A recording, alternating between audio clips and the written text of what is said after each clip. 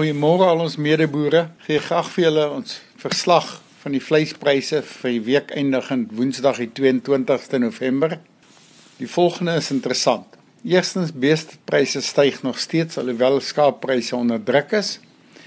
En dan moet ons altyd onthou, ons gee vir julle die beste pryse vir die beste kwaliteit. Dit is nie vir rekenkundige gemiddeld van die veepryse nie.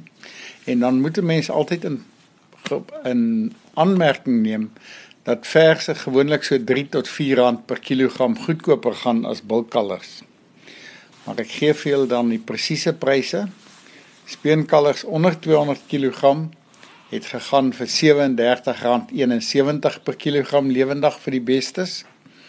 Van 200 tot 250 kg R36,15 en oor 250 kg R32,20 per kilogram. A-klasse was R29,50, B-klasse was daar nie, vetkoeie R24,30 en maarkoeie R21,45. Slagbulle is nogal hoog in aanvraag en het R26,50 gegaan.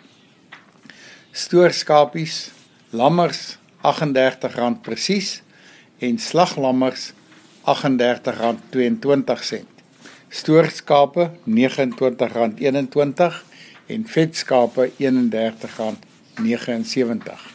En die bokkies was lammers R49,82 en ooe R40,25.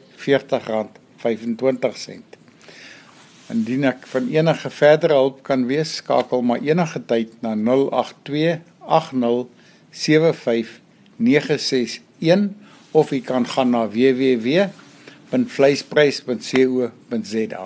Baie dankie.